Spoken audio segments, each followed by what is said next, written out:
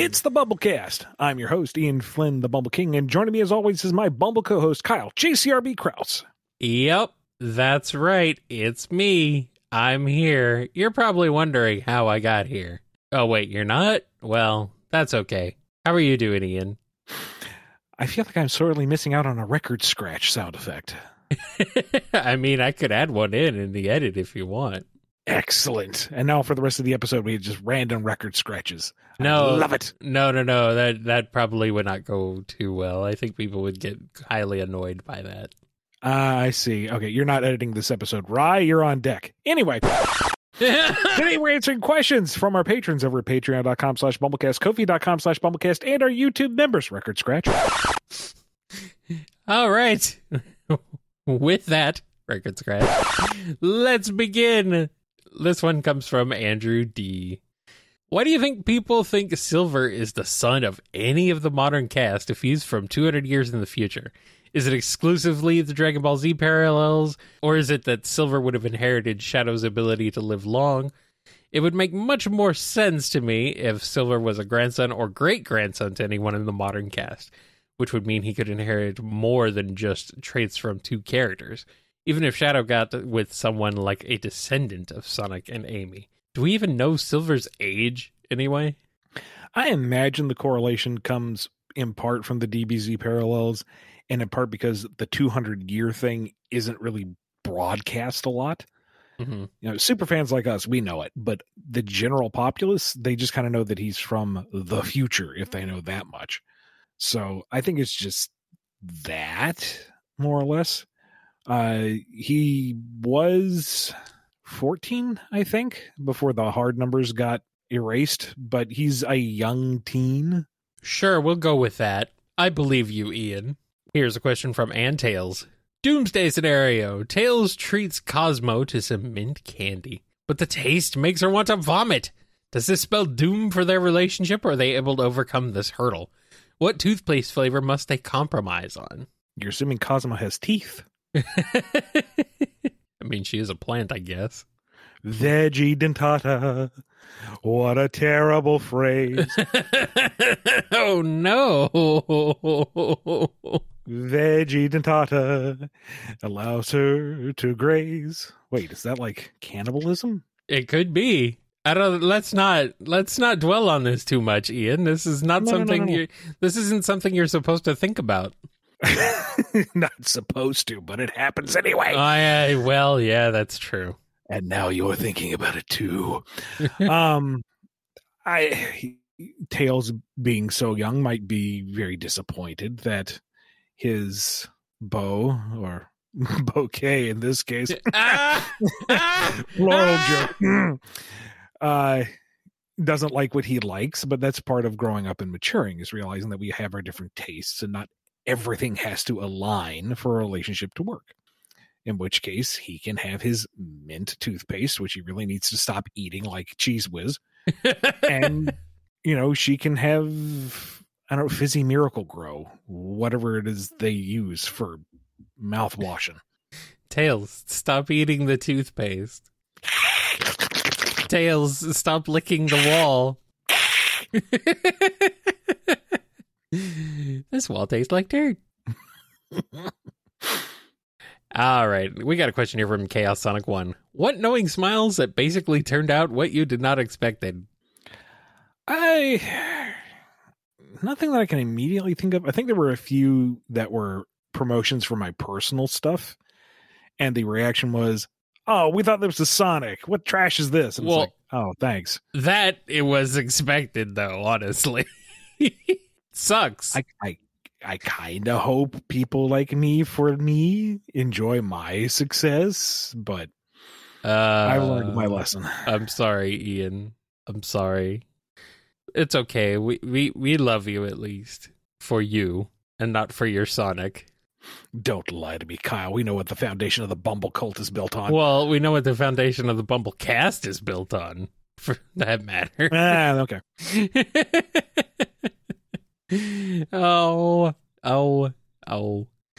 People in the chat are like, I like other things you've done. Thank you. And they're like, and I'm like, yeah, name one thing Ian's done that's not Sonic. Everybody's saying Mega Man. Okay, fine. It almost feels like it's cheating. Oh, someone said New Crusaders. Wow. There you go. Yeah, there you go. I'm pretty sure a new one's going to get announced this year, I think. Are you allowed to say that? It's probably the most I can say. Okay, well, I mean, hey, that's an interesting thing. That's good. I'll take it. I'm down. I'm ready. All right, here's one from Dawson the Dachshund. After watching Attack of the Clones, Eggman decides he's sick of robots and wants his own clone army. Luckily, he knows the perfect template. Whisper. Soon, Sonic and company face an army of wolf troopers, conditioned with Whisper skills, loyalty to Eggman, and training in egg wispons that force Wisps to act. How do the gang handle canine copies, and how does Whisper react when she sees her own face staring back at her 1,000 times? This feels fan idea.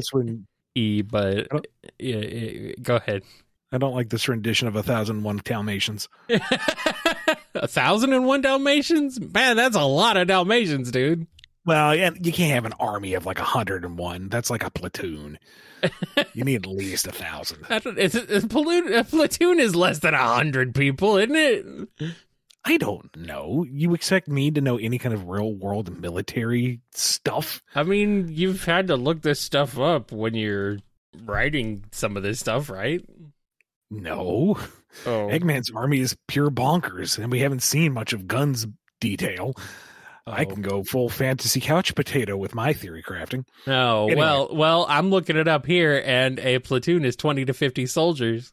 Oh, it's that small. So there you go.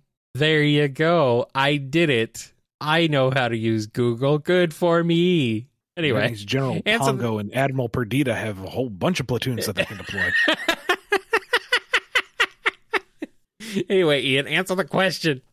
Yeah, I suppose. Horror and disgust across the board. This feels fan ID. I suppose it would be, but Eggman doesn't work with clones, like genetic clone stuff. That just isn't his forte. That's not even something that I think we could do, really. So I'm not as squeamish about this particular one. Maybe, yeah. Well, I mean, he watched the movie. Maybe it's Boom Eggman who did it, because I think only Boom Eggman watches movies. Yeah, Boom Eggman definitely has opinions on the Disney Renaissance in animation history. He definitely has opinions on Disney's treatment of Star Wars. Definitely. And he posts about them online constantly. I imagine that the crew would have a difficult time fighting the wolf troopers, just because they know it's not Whisper, but it's kind of hard to punch a face that you're familiar with. Yeah, I suppose Tails would figure out some kind of doodad to overload the egg wispons and free all the wisps. That'll be good. You've traumatized Tangle. Yeah, maybe let her wear that hat for a little while. And then she'll be fine. She'll get over it. 10-15 years down the road, we can rip off Bad Batch with a bunch of independently characterized Whisper clones. Hey, we can milk this. Sure, why not? Make it work, Ian. Do it. Drive it into the ground. Yeah, might as well. There's money to be made. DDR Master M has a question. For my second question ever on the BumbleKast, I asked about Sonic and Tangle. I threw Silver and Tangle into my mini at Pedantic Cat suggestion. Now to complete my body swap trilogy with Tangle, it's time to ask Tangle and Amy. What? Who did you think I was talking about? No, it's a perfectly valid option, and they would have just the bestest time. Like, Amy is finding new ways to fling and swing around, and she's like, oh my goodness, I understand now why you just don't stop, because this is just too much fun. I get it. And Tangle is just off in the corner giggling to herself, hammer is here, hammer is not. Hammer is here, hammer is not. Hammer is here, hammer is not. Where does it go? I don't even know, but it's too much fun. Hammer is here, hammer is not. Hammer is here, hammer is not. It's constant. Oh no, hammer. Oh no, hammer. Oh no, hammer. Don't. Oh, terrifying. I don't know if I want Tangle to have a hammer. I don't know if she should have a giant hammer. Oh, she has a giant hammer. It has a mighty swing. She has a mighty hammer, and it does a hammer thing. Yeah. Yeah. It's the ban hammer. Ban you from life. Here's one from Does It Come in Blueberry? Because your pitch for Cosmo and IDW was turned down, do you think it will ever be possible to make a Metarex adaptation? Now, this is another case of internet telephone twisting what I said. I never said I pitched the Cosmo or Metarex adaptation. I never got that chance. It was different circumstances that the general topic of Sonic X and its material came up. And as I've already said, as far as I'm aware, it's not available to be used. All right. Here's a question from Domino. What guns could Shadow realistically use, and what guns would he prefer using? I always found it ridiculous he could wield a minigun with one hand, mind you. Well, I mean, have you seen his hand is gigantic? I mean... I know. How does he even fit a finger around the trigger? How does gun? But he's also, incredibly strong. So I guess he's just the perfect life form and therefore can automatically dampen recoil single-handedly. I don't know. Yeah, I mean, he throws buses and other giant items around, so whatever. It's fine. But I don't know if he has like an actual preference. I think it's whatever gets the job done at the time.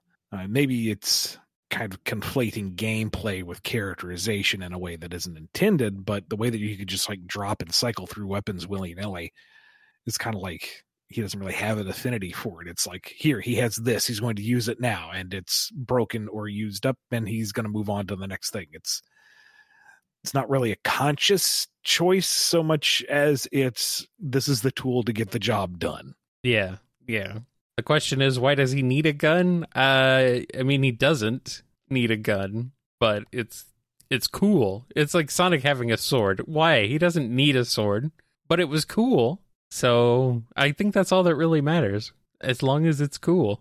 And here's one from Endepend. So seeing as the original Diamond Cutters were all inspired by the Foxhound members in Metal Gear Solid, I gotta ask, did you ever consider a Liquid Snake stand-in amongst them?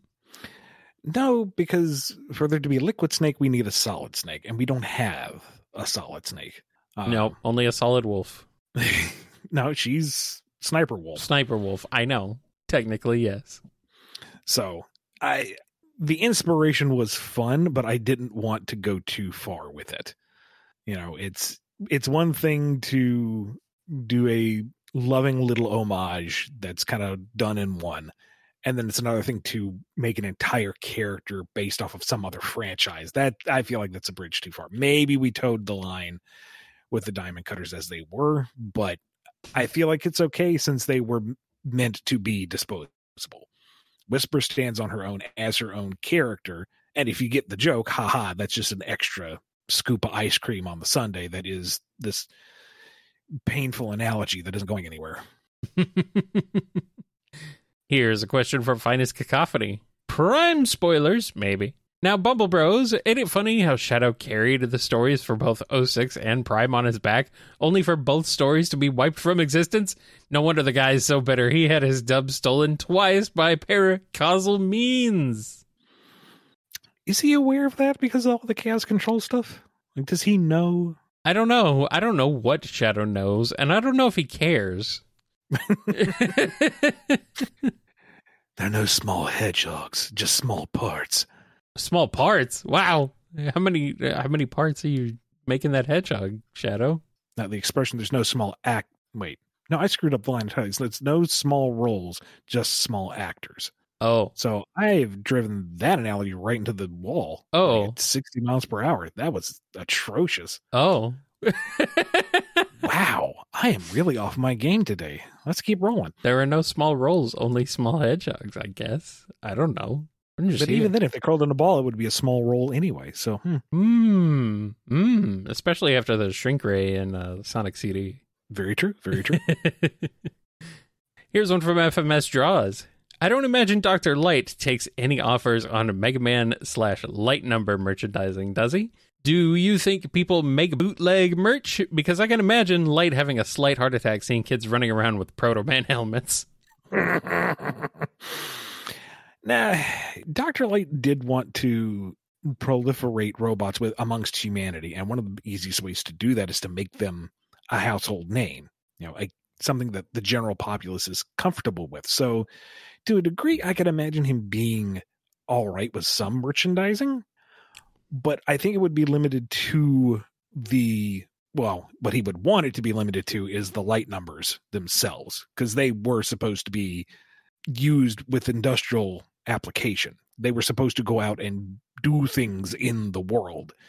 And so branding that and selling that, look at what these robot masters can do to be good for you and your community and your lives. That's fine. I think he wouldn't want to merchandise his children. But after all the heroism that Mega Man does, it's kind of hard to not.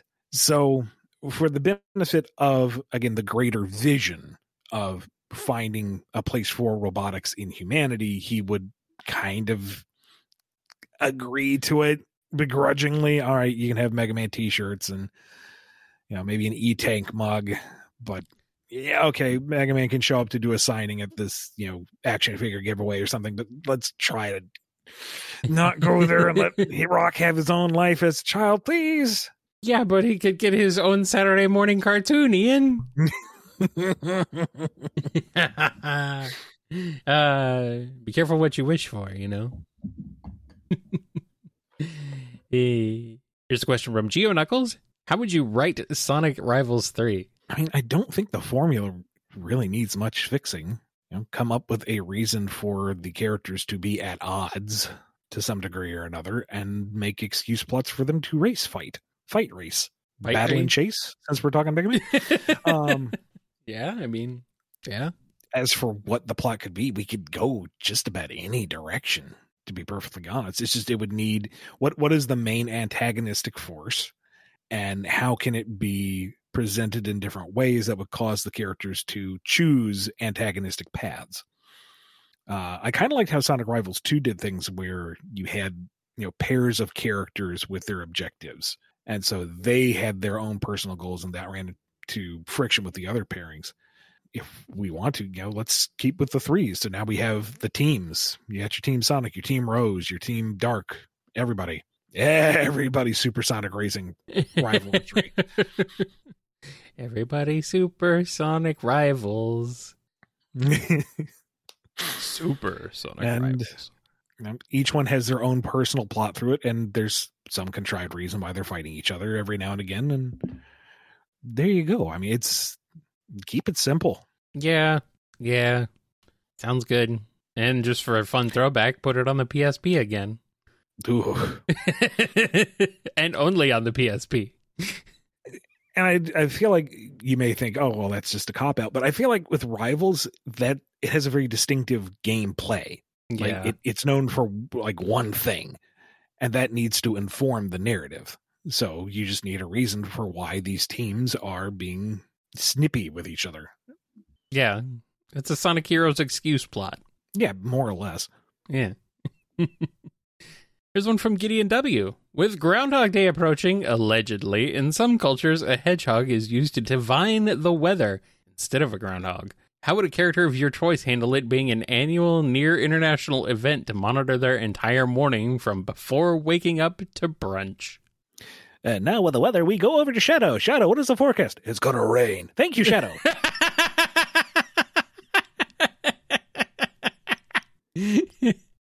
And now coming out of the Green Hill Bro, it is the weather forecasting hedgehog.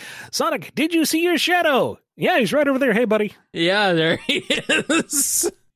He's not my shadow. He's just Shadow, but we're going to get 6 more weeks of winter, buddy. Winter is coming.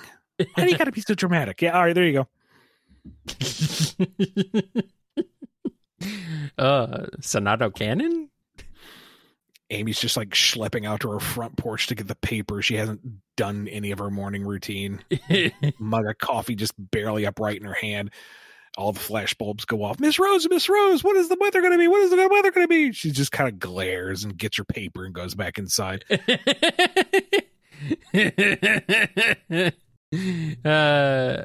Meanwhile, Silver actually knows. I know exactly what the weather's going to be. Silver's just happy because from where he's from, the forecast is fire with a slight chance of burning. It's true. There's one from Hearts 13. Archie, Sonic, and Lego Dimensions. Imagine an alternate reality where characters from the post-Super Genesis wave Archie Sonic comics were used in the video game Lego Dimensions. What characters do you think would appear, and would they be NPCs in the Sonic world or be playable characters? How would it affect the story of Sonic's story pack? I just imagine Eclipse is threatening to rebuild the world, and it turns out he's literally rebuilding it. He's just stealing Legos from their world to rebuild it on his side. Well, how convenient. They managed to save the world by just making the two worlds collide to each other, and they just snap together, and boop, they undid all that he undid. Oh, of course Archie Sonic would have a Worlds Collide event. I see what you've done there. Would it be too dark to have Cassie and Clove actually replace her eyes? You don't really do that. The little figurines have static mold heads. They don't. Yeah, they don't usually work that way. You have the Meropis crew come out of the ocean, and then everyone else starts to dive in, and they just smack straight into the solid ocean blocks. They could replace your whole head.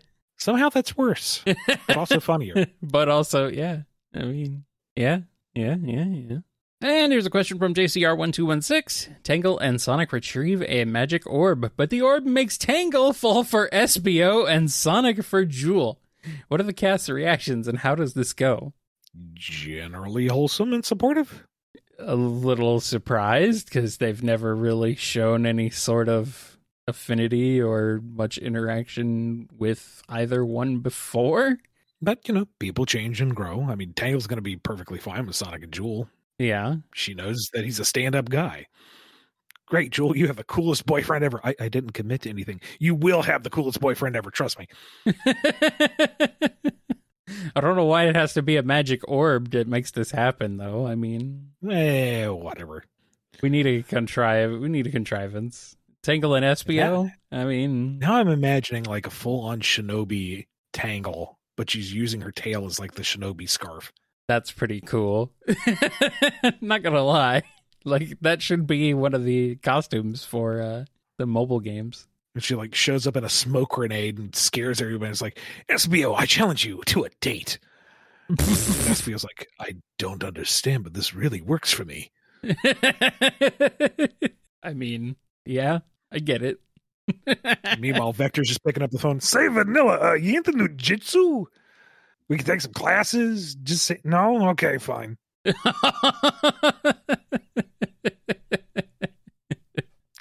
Apparently, she's more into Krav Maga.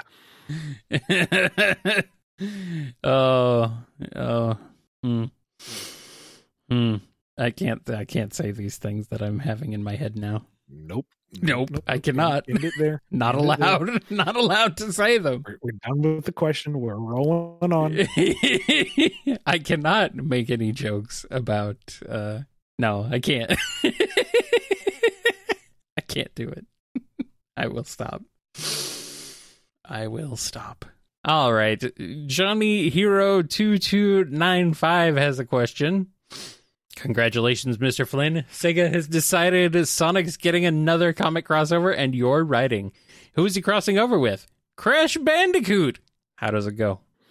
I feel like we touched on this last year. We've done a Sonic and Crash crossover question before, but that's okay. Yeah. So head back over to the Q&A master list to see me fumble through that one again. But I imagine it would work well enough. They seem to be equally fun-loving, adventurous characters. I would need to do some serious research on, the Crash lore to see what the best parallels and pairings would be. But you have your nefarious evil doctors team up. You've got your smart techie sidekicks doing tech smart thingies, and you got the two spinning heroes spinning and being heroic. Yeah. Tails and Coco's I think they're OTP. I would think it'd be great, actually. I like that. So, Crash don't say much, but he's got spirit. And Sonic speaks a lot. It speaks enough for most folks. So, he can fill in the gaps. It fits. Yeah, it works. And we got a question from Morless. It's a disaster. During one of his many world takeover schemes, Eggman, intentionally or not, injures Santa. Because it was his fault, Eggman is forced under pain of hammer to carry out Santa's duties in his stead. The question is, would Eggman try to pull something, or would his pride get in the way of that? I mean, no way he'd do worse at handing out presents to the world than someone that doesn't have a robot army, right? Just imagine this gag where he's got nothing but, robot reindeer. Instead of on Dasher, on Dancer, he's going down a checklist. Dasher, on. Dancer, on. Prancer, on.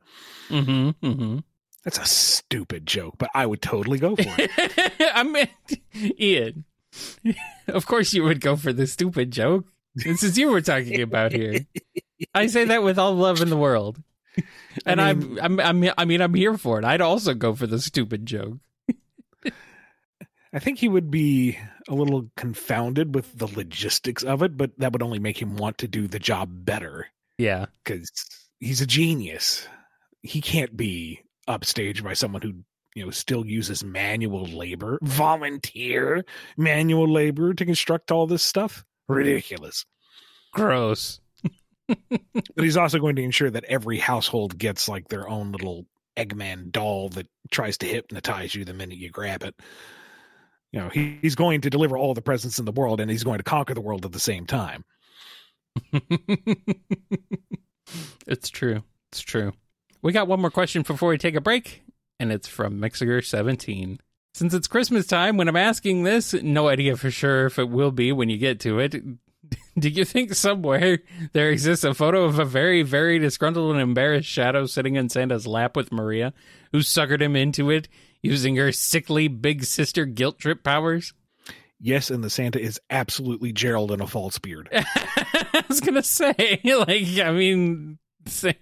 they've already got a Santa almost. Put him in a beard. Oh, and what do you want, little boy? Don't patronize me, old man. But really, Shadow, what do you want? I mean, you're hard to shop for. I don't know what you like. Tell me, Santa, where's the chimney on the ark? Well, that's enough time for today. Scoot along now. Shadow only needs coffee beans. Or bullets. All right, let's take a break. And we'll be back with more BumbleKast. Will we, though? Will we?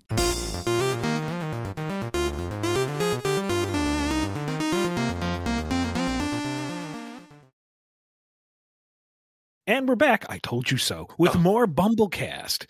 Before we get into the regular Q&A, we have a special giveaway. If you follow us over on our Twitter, Tumblr, Blue Sky, Instagram, and Facebook, we cycle through a contest where you can win your own priority question. This week, our question comes from Twitter, and it's from Mario Sonic Prime 45. There's a lot going on in that username.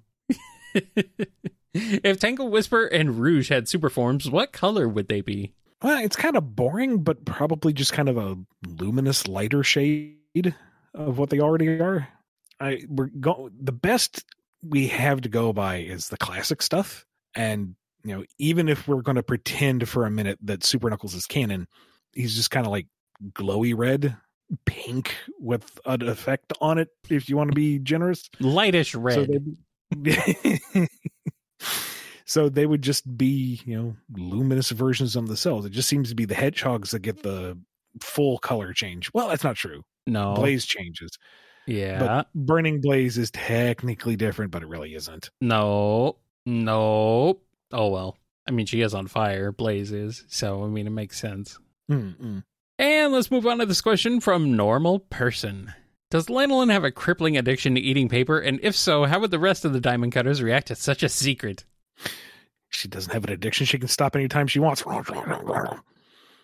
Jules getting very upset over the copy paper budget. This is getting a little ridiculous. Where does it even go, Tangle? Are you Xeroxing your butt again and just pasting it all over the office? And Tangle's like, no. Gosh, a girl does that like one time and you remember it forever. Meanwhile, it wasn't my butt. It was handprints with my tail.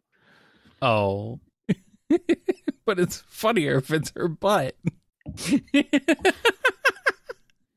Meanwhile, she pulls out one random picture and just tapes it like under a desk or something. Is that troll smile? There you go. Here's a question from Puppy, the Scholar. Hey guys, if Lara Sue was to have an Enerjack form, would it be the same as Janikaw's, or would it be something completely different? Is Janikaw that different of a person to Lara Sue? Would Lara Sue cope differently? Who tells Lara Sue to cope? Spring yard zone? I mean, that's more of a what than a who. But anyway, it's like, which Lara Sue? We're talking pre-reboot or post-reboot, which was both pre-reboot. Oh my god. They were both pre-reboot, Ian. There was no post. Was there post-reboot? There was no post-reboot Lara Sue, was there? When King Sonic went back in time, he changed events, which changed the future. So, yeah, that was already kind of a reboot. Okay, that reboot. Okay, that's like a soft reboot. You're not talking like post-reboot, like reboot. No. The reboot before the reboot. Yeah, the localized reboot. Oh, my God, continuities. Aren't you, Sonic? You're a freaking mess. Go home. You're drunk. I would imagine Enerjack Lara Sue would be the same, or at least so similar across the board. It would be a nuancy thing that you don't really care about. It's just how it manifests. Pre-reboot Lara Sue seemed to be ill-equipped to deal with anything. So that level of power would not be in good hands. Post-reboot Lara Sue, I feel like, is much more on the ball, and it would still be putting a lot of power in someone's hands, which is kind of dangerous anyway. But I think she would be more trustworthy with it. She would be kind of on par with Janika in terms of responsibility, I guess. Maybe. But also more leather, I think, would be involved. Really? Than Janika's version of Enerjack? Yeah, probably. The happy, good timeline universe has more leather than the dystopian one? Oh, is this... Okay, I must be misremembering where this is coming from. I think you're flipping your Laura's and your Jannies. I guess so. It's been a long time since I've had to think about this, Ian. And even when I was following it, I was still like, yep, I'm just here. Even when I was actively reading this, when it was actively happening, it's like, yep, this is a thing. This happened. Or did it? I don't even know. Rabbit Haver has a question, and it's a question for both of you. With their powers disqualified, who among the Sonic cast do you think you could take in a fight? Saying Cream is cheating and also mean. Saying Silver is mean but funny, so I'll allow it. I wouldn't take Cream. Are you freaking kidding me? Cream would absolutely destroy us. Like, without their powers, yeah, we're still getting our asses kicked. By all of them, yes. Yeah. I mean, pretty much. I mean, Knuckles is still a trained fighter. Yeah. He still knows how to hit people. They're all trained fighters, Ian. Well, except Silver. No. Except maybe Silver, I guess. Sonic's not trained. He's just naturally gifted. Whatever. But Tails will find a way to MacGyver you to death before you can blink. Yeah, no. We are all 100% screwed. Yeah. And Silver managed to survive the apocalypse. He knows how to fight dirty. Yeah, he bites. He will chew on you. People are bringing up Eggman. No. It'd still kill us. The dude's got reach. Are you kidding me? Yeah. Yeah. And just because he has natural raw strength doesn't mean that's a superpower. That just means he's going to body us anyway. Yeah, pretty much. Especially Boom Eggman. I mean, I don't know about Orbot and Cubot. I don't know. You think you could take Orbot and Cubot? I mean, how heavy are they? They're robots, so I assume they're pretty dense. I mean, we know Cubot is very dense, but... I don't know if we could compact them and put them into a lake, maybe, but they can hover. So no, we're just having a bad time no matter what. I don't know. You know, Starline without any sort of powers, without any of his abilities, maybe. He still has his gadgets, and gadgets don't count as abilities. No, don't let him have his stuff. If it were just hand to hand, mano y mano stream. Nah, he'd probably still kick our ass. You just have to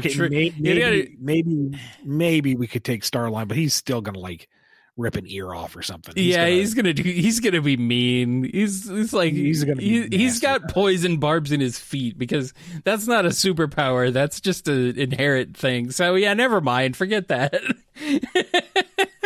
I wouldn't want to be near him.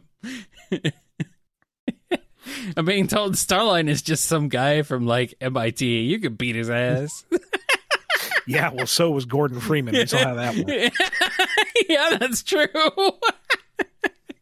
Gordon Freeman. It's a hypno club when I have a crowbar. Yeah.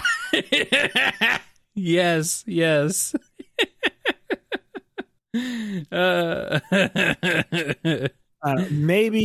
Maybe if we're talking no powers or whatnot, we could take out Infinite by just using emotional damage. Well, yeah. Infinite, I guess, would be kind of easy. You're weak. Thump. He's down. Yeah, pretty much. I'm being asked Jet. No, Jet has like eye-pecking powers. Jet would fight dirty too. Yeah, he absolutely would. He would kick you in the nards first thing and then keep kicking. No, yeah. I mean, maybe you get away with a fistful of feathers, but we're losing this fight. Yeah. And the same with Marine. She bites too. She's got limbs going in every direction. You don't know where you're trying to hit, but she's hitting you. Okay. Barry from Murder of Sonic. Could we take Barry? I don't know if we could take Barry. He seems like a nice guy. He seems like a pretty shrewd fella. I don't think he'd figure something out. I don't want to fight Barry. He's just a guy, a gender neutral guy.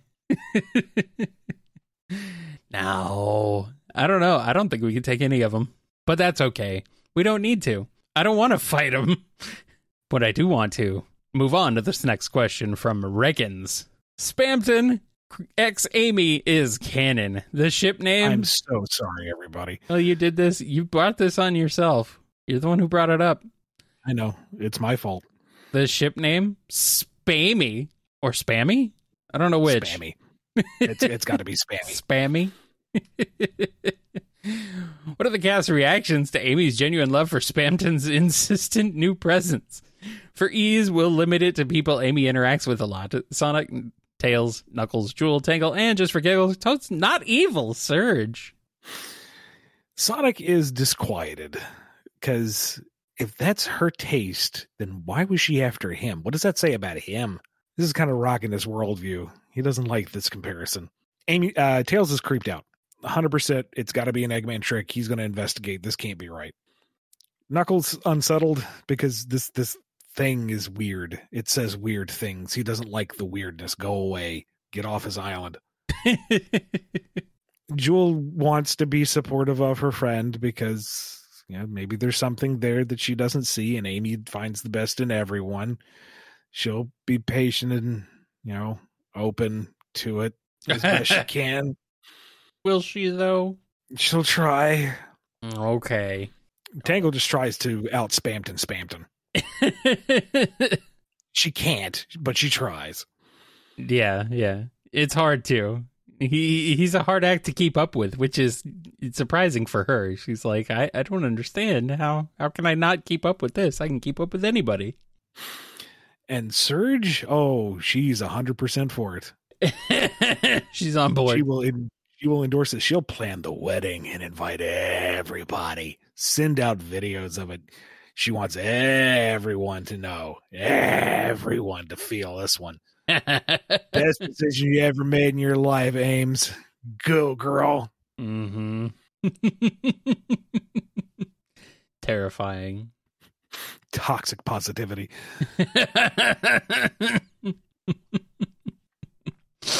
Oh, no. All right, we got one from Rogers S. I wanted to ask you something involving Supersonic Cyber from Sonic Frontiers.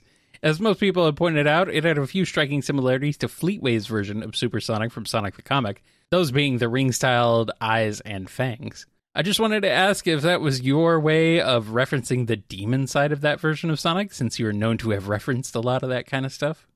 This one is a question for Kishimoto-san, because I had no idea what Cyber Supersonic was going to look like or do. All right.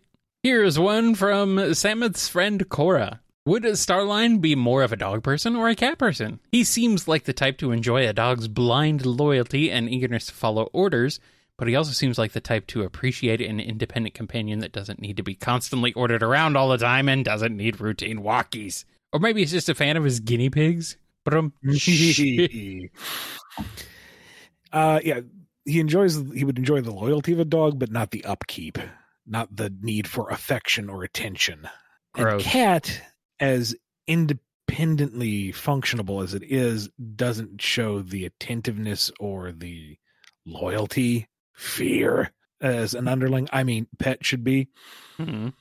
Maybe fish. Sure, they don't react too much, but he controls every aspect of their lives and observes them from on high. Yeah, that makes sense. He controls their environment. He controls their oxygen intake. He decides when and if they get food.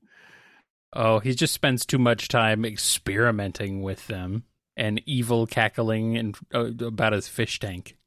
To be fair, though, like, all the decorations and stuff in the tank are pretty sweet. Like, he goes full train hobbyist level. Oh, I mean, yeah, it's a sick setup he's got. But it's also a sick setup. Terrible. Oh, well. Just as long as Seaman doesn't show up in there in his tank, we're good. I don't know who'd be more insufferable. I think both of them combined would be the most insufferable. Dr. Starline, you're a terrible person.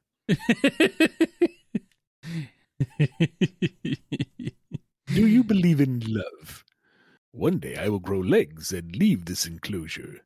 And he's true. He will. God, that's such a weird game. Scourge Time has a question. With the new design Dragonfire Sonic for Sonic in Forces and Dash, what would a cool design be for Scourge? I'd say keep the parallels. Very similar design, maybe something a little more aggressive. We'd have to change the red, because the red and green is going to make him look too Christmassy. But that's funny, though. But it's dragony, so we want to keep something warm and kind of fiery colored. So I guess orange, but now he's BumbleKast colors, and I don't know if I'm comfortable with that. I mean, at this point, I guess we might as well just embrace it. We are a scourge on everything. Do. Scurvy Pirate Dog has a question. If Sega told you to write a follow-up to Sonic Prime, one where we see the return of the Prime characters, 9 of Chaos Council, etc., and have them properly interact with the modern Sonic cast, basically a sort of crossover between Prime and IDW, if you will, how would you go about it? Team up between Eggman and the Council? Something else? How would you do it? Hard to say. Depends on whatever restrictions or guidelines I would have to be working within. Something that might be interesting is to take, like, the principal character, the principal duplicates, so Rusty, Rose, Knuckles the Dread, 9, and explore them juxtaposed with their Prime counterparts.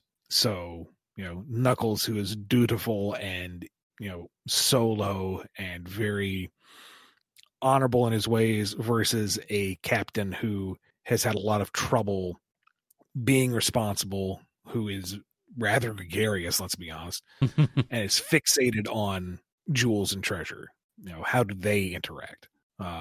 Rusty, who gradually grew to have more of a caring personality, versus Amy, who is nothing but love and support for others. Does Rusty see that as something that she wants to aspire to, or does she feel like that's a bridge too far? Amy needs to rein it back. The most fascinating investigation would be 9 and Tails. 9 finally coming face to face with the figure that he was compared to for so long, and to have to confront Tails as the mythic figure, kind of, Mm-hmm. and who he really is, and come to grips with what that means for himself and where he is in his own headspace. And Tails, for his part, would, I believe, feel a little intimidated that he has to live up to this standard that Nine has set up in his head. Sonic thought the world of you. And this was like, really? I've been put on a pedestal? Me? Gosh. Now I have to maintain that. Uh-oh.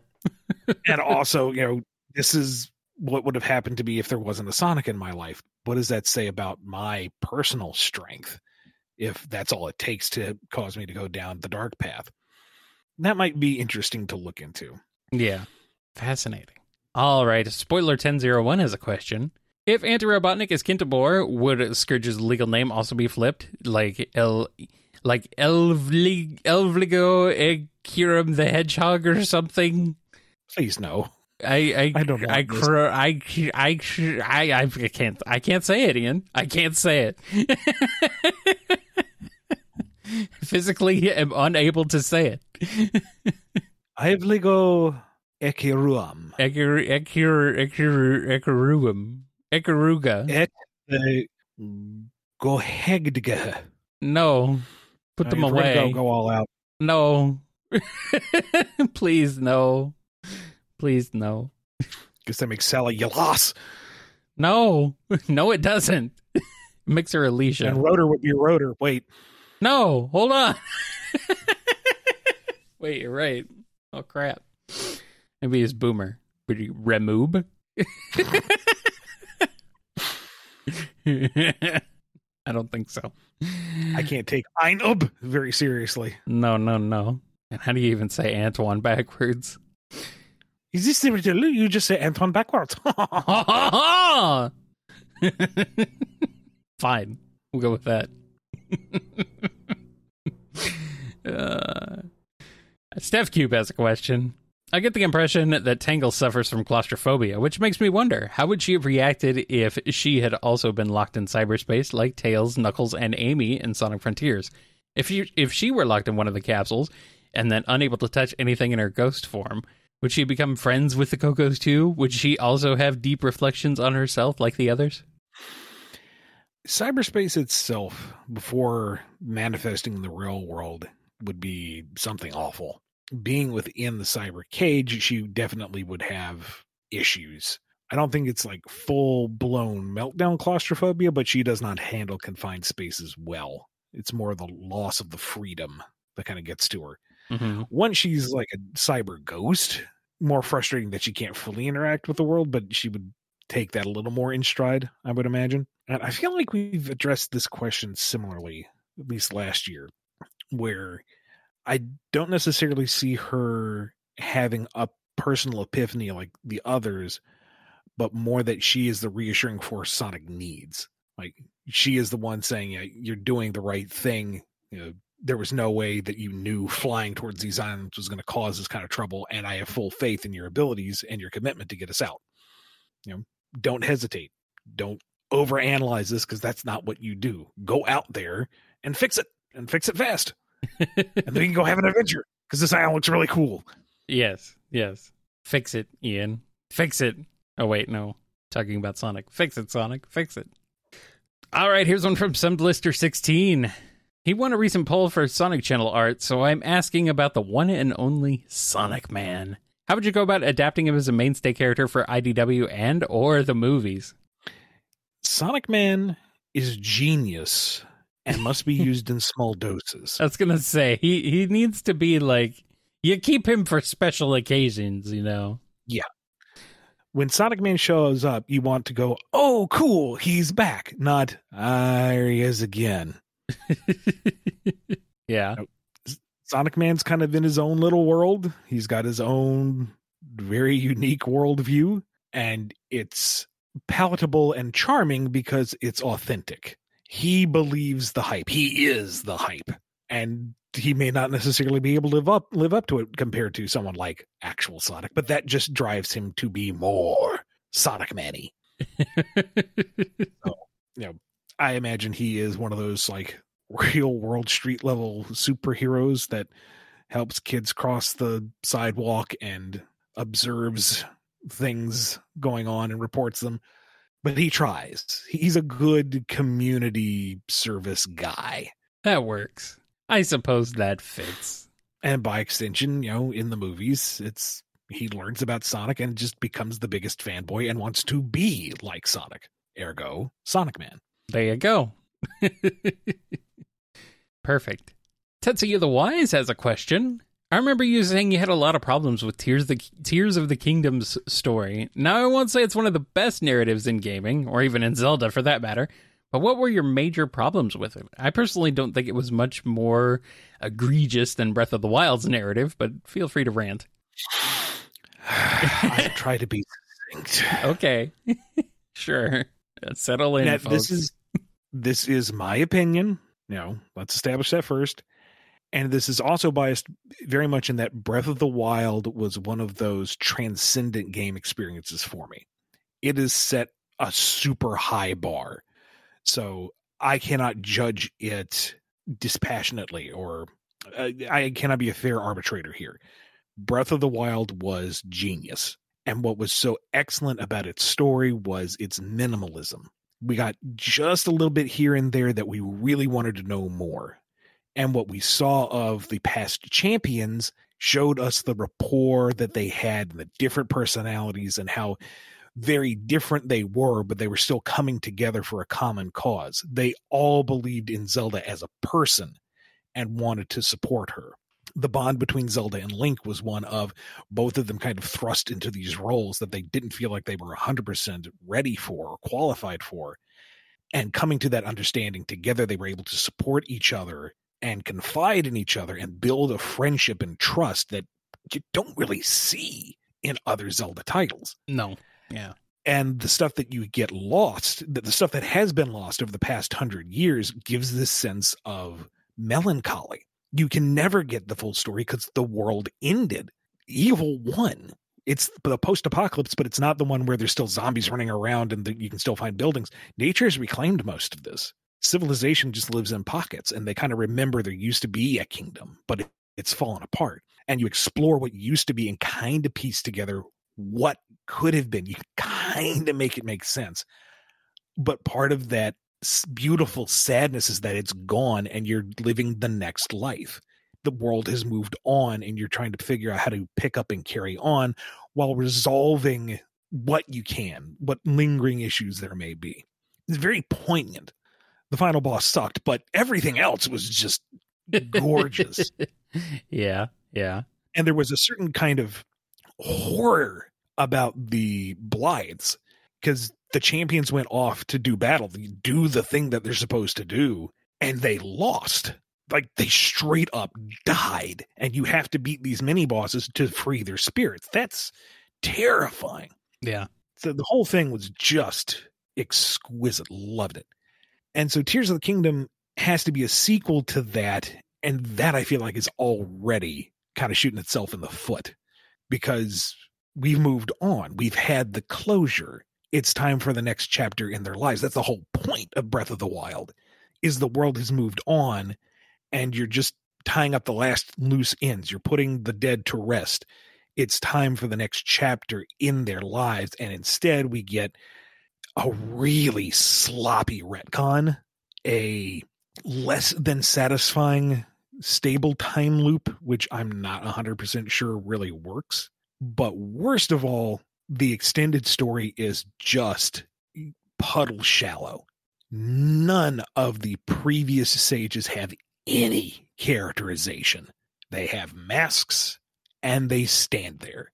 There is no rapport. There is nothing interesting about them. And as you awaken the first four, you get the exact same story beat every time. Mm-hmm. It is insultingly bad and how much they waste your time with this. There is no new revelation. There is nothing built. And it could be handled very easily. Like, you don't necessarily have to play in a certain order. You just make sure that this particular cutscene, this particular bit of narrative is unlocked if the previous flag has been triggered. So if you do this sage first, you play whatever sage you play first unlocks scene 1. And when you unlock a second sage, it says, okay, sage 2 is checked. Now play scene 2. The story that you're given through the geoglyphs, lots of interesting tidbits here and there, but you can find them completely out of order and well before you've advanced any of the story. So you can spoil yourself hardcore just because you happen to wander in one general direction. The best solution I can come for that is the scenes unlock in a set order. So you find one geoglyph, you unlock scene 1. I know the geoglyphs were supposed to be representative of particular scenes, but that if you know the game is built for free exploration, you cannot tether a linear story progression to it. It just and for me, a lot of the mystery about the what were the dragon people called? Rauru and all them. Mm-hmm. It didn't feel like, oh, we've lost this to time. It's, oh, we're just not giving you the story. It's vague. It doesn't quite fit together, and it doesn't feel like it's because it's this grand mystery that has been stretched out over the eons. It's just, we couldn't tell it properly. And Matt Mercer was wasted on Ganondorf. Yeah, but, for the few lines we had of him, it was worth it. The presentation, great. Yes. Sure.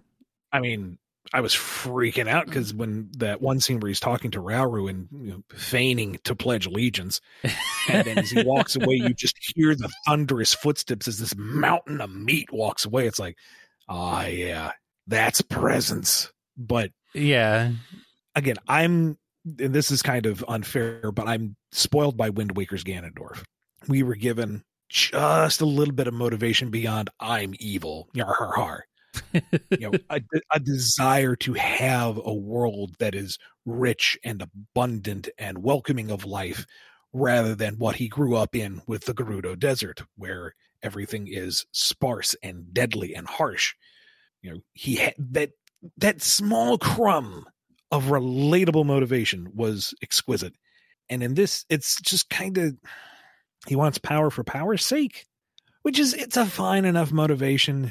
I mean, we see enough people these days who are likewise that big of a jerk, but it just feels kind of blah.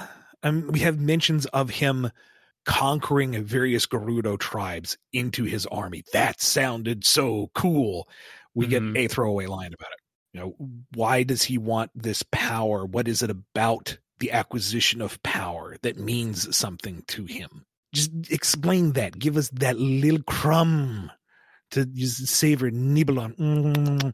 Why does he want the power outside of he feels like it's wasted on the other? Zonai, there we go. Mm-hmm. Like, what happened to the Zonai? Is there a reason why they are gone? Does he understand that? Does he have some reason for thinking that the Zonai should be in power, or that they failed because of weakness and he's not going to follow in their footsteps? Give something. Give me anything. I'm being told that apparently some stuff was lost in the localization. I don't know how true that is, but it's a possibility. Like, there was a great deal of insight on Link's part that was lost in localization for Breath of the Wild. Yeah. Which I'm a little salty over, but even still, I'm not a big fan of Tears of the Kingdom in general, and the slipshod story is one of the major factors.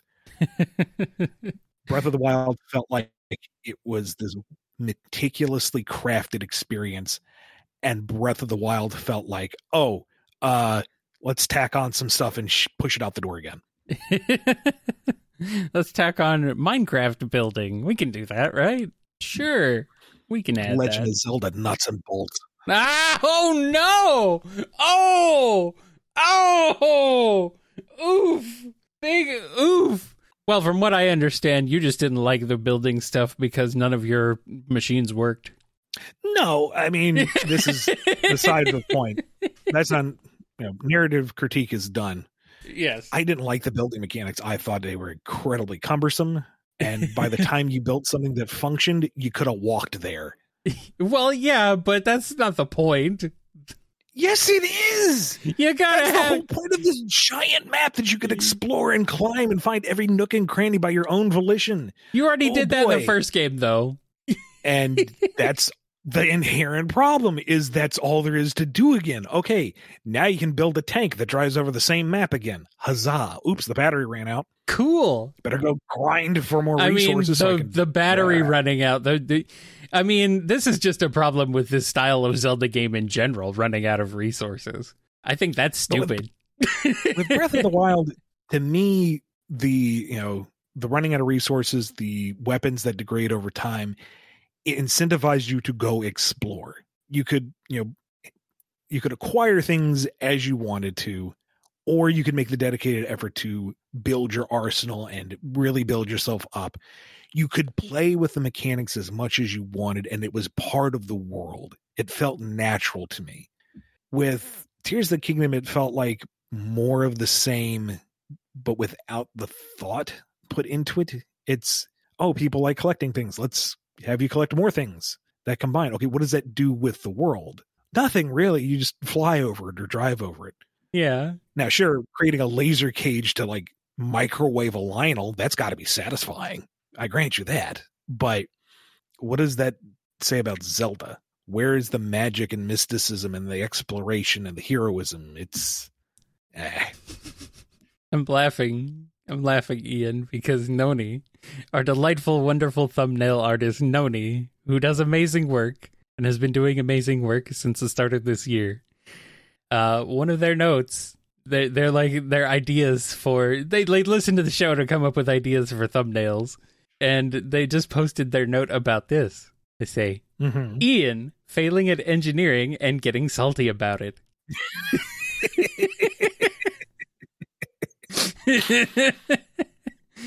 That's what happened. Zelda flavor, of course. Have to have the Zelda flavor. Fair enough. I mean, that's what I'm told anyway. That's what Aaliyah said, was that your machines just didn't work. So you got mad. Really didn't. Kyle, do you know how many hot air balloons I set up and ended up launching off into the stratosphere with me just standing by the side? Yeah, but it's funny. It's funny when that happens, though. I spent 30 minutes building that damn balloon. Why'd you spend 30 minutes building it? You don't need to spend that long. Well, because the things don't click together the way I need it to. All right, I'm going to put you right here. Balloon, you stick right here. Okay, we've got you lined up. Now stick. Borp, we're off to the side now. It all holds over to the left. Screw you. I'm just going to walk. I think that's okay. We found the actual problem you have with this game, I think. Apparently rewinding exists. And also you can save your successful builds as blueprints, right? And build them, auto-build them. But it costs resources to build them, so you have to go and farm the resources. I don't really want to do that. I want to go explore. I want to go fight the monsters. I want to go find that little hidden thing. I want to experience the story. Oh, wait, no, the story's bad. But I still want to try to find a way to experience the story. I don't think the story's that bad. Yeah. It's such a step down. Well, I mean, look, Breath of the Wild is like a once-in-a-lifetime game. There was no way they could live up to that twice. Yeah, they tried anyway, and now I'm kvetching about it. Yeah, well, Nintendo don't care. They got your money, so who's laughing now? You spent $70 on their game. Jesus. Regret purchase. Oh, come on. It's not that bad. You've played You've played worse games. I know you have. You've played every Sonic game. It's not $70 though. No, it's if it were not. If it were a prestige DLC package, yeah, I wouldn't be nearly as salty. No, but it's not. They charged full retail price for a DLC package. It's a very robust DLC package, but it's DLC. Nah. Legend of Zelda took your money. I'm being told you have to stream yourself playing Tears of the Kingdom now. You have to I already finished it. But you don't want to play it anymore. I know this. I will give it this, okay? Okay. I will say this. Its final boss was far superior. Honestly, yeah, it is. Just watching the two, I'm like, yeah, it definitely comes out on top in that regard. Now, personally, I know folks are going to be questioning it now. Well, what do you have an opinion? What do you think of this? All-time favorite final dungeon all the way up to final confrontation, Twilight Princess. Mm-hmm. From walking onto the rainy grounds of Hyrule Castle with Ganondorf's theme slowly building as you go further along floor by floor with your confrontation with that horned mini-boss to the multi-stage Ganondorf fight where you use each of your skills with the ever-escalating tension and stakes of each one, the fake-out Midna death. Oh, all of that exquisite peak final dungeon Zelda for me. And Tears of the Kingdom, arguably a close second. Mm-hmm. From the harrowing descent to the gauntlet beforehand to everything leading up to the final boss. Very good stuff. That felt like an extension of what Breath of the Wild was and doing it better. That was good stuff. Mm-hmm. All right. We've spent way too much time on this. It takes a long time to explain why I'm right. So anyway. Okay. Sure. We'll go with that.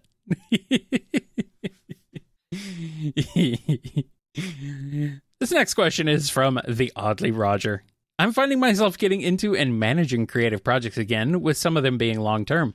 How do you two maintain the passion to keep working on a project that demands constant attention and effort? And how do you avoid mental exhaustion, boredom, and burnout? Yeah, Kyle, how? I don't know. Tell me. I was hoping you had the answer.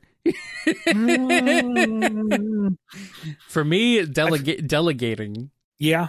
That helps in some ways. Something I'm still learning to do is finding times to step away. Mm-hmm. Yeah. If you don't have the passion for it, if you don't have the drive for it, and you can take a break, take that break. Don't force yourself to go through, unless there's a deadline. I mean, work's got to get done. But if you can allow yourself the mental rest, absolutely do it. Because eventually you reach a point where it stops being the passion project and starts being the job. And that's a real sour taste. Yeah. I don't know, man. If you figure out the answer to this, I'd like to know. Because I don't know. I just do it. Because I know I have to. Because if I don't, it's bad time. That's all I know. And we got this question here from Noni. How much money would Sonic make on OnlyFans? On an unrelated subject, what does Amy say to the bank so she can get a loan? For reasons. Now, do keep in mind that particular website is open to all sorts of entrepreneurs and creatives. Yes. To interact with their audiences. It doesn't have to be any sort of material that's not safe for work. So Sonic has guitar lessons. There you go. He teaches you tabs. And Amy wants to learn, but she's kind of embarrassed that she's always asking Sonic for help for stuff, but she still wants to learn from him, so she's just going to do it incognito. Yes, secretly. Yeah. Yeah. See? Pure, wholesome. Nothing going on here. And we're going to quit while we're ahead. Thank you to everyone who supported this episode by going over to patreon.com/BumbleKast, Ko-fi.com/BumbleKast, or being a YouTube member. Be good to yourselves, be good to each other, and we will see you next time on the BumbleKast. Let's get out of here before this gets real bad, Kyle. Actually, to close us out, we have a song request. Morless wanted you to sing a song, Ian.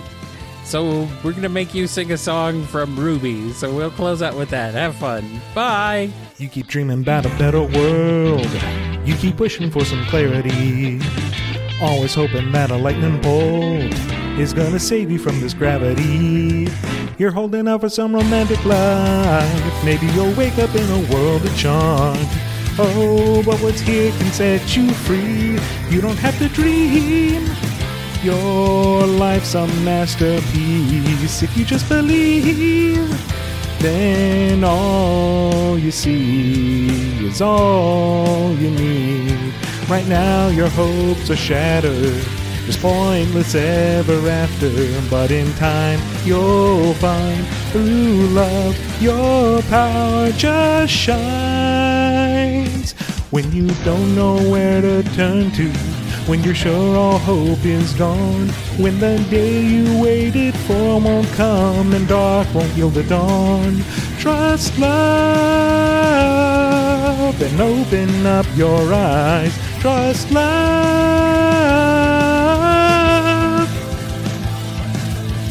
The way's uncertain, but we're together, moving toward the light. When we trust in love and open up eyes. If you could only open up the door, spread your wings and fly away from here, or write yourself into a fairy tale, all your problems would just disappear. And still you're counting on a second sight to somehow rescue from the way of harm, when what you need to do is see all you have to be is here in reality. Leave your fantasy, you'll find the key to victory. I know the dark's returning, fires of hate are burning, but the lies can't hide what's true when love's alive.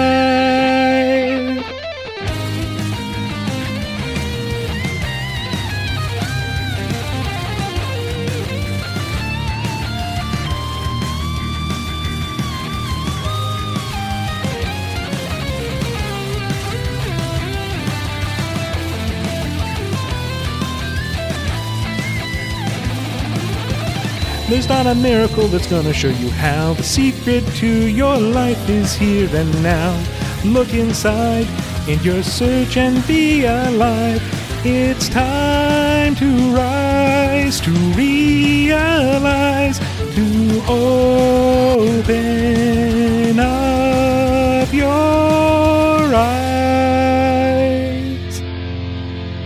You don't know where to turn to when you're sure all hope is gone, when the day you waited for won't come and dark won't yield the dawn. Trust love and open up your eyes. Trust love.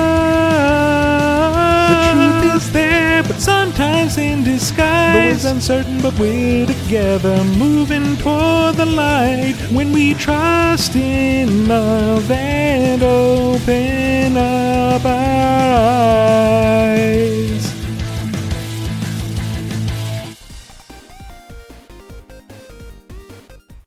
I can't do a convincing Australian accent. That's okay. Australians can't either. No, authentic Australians sound delightful. I sound like Yu-Gi-Oh! Abridged Joey Wheeler.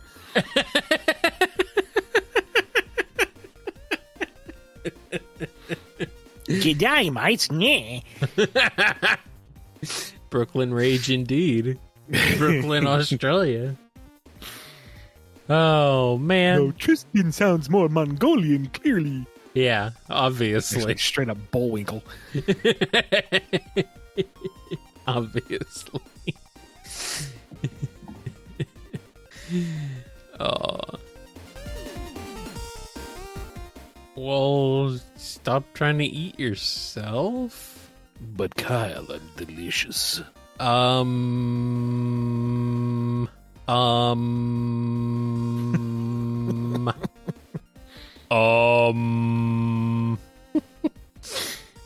don't know about that. What do you think, chat? Really?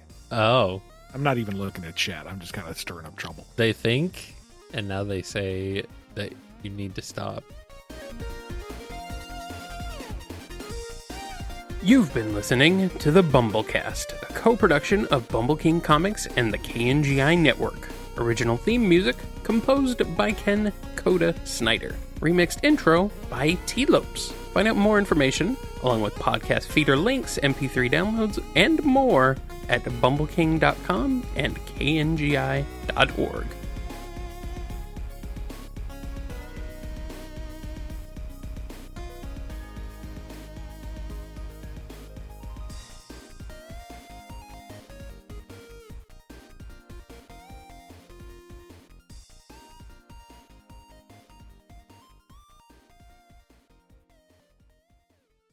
For my second question ever on the BumbleKast. I don't know if that's true. That seems... I don't know about that. I know I've said your name more than once. I asked about Sonic and Tango. Oh, okay. Sorry. Maybe read the I question before you misinterpreted- pass judgment on these people, Kyle. Why would I do that? You I mean, our condescending, domineering lore master. our listeners don't. Why should I? Fair enough.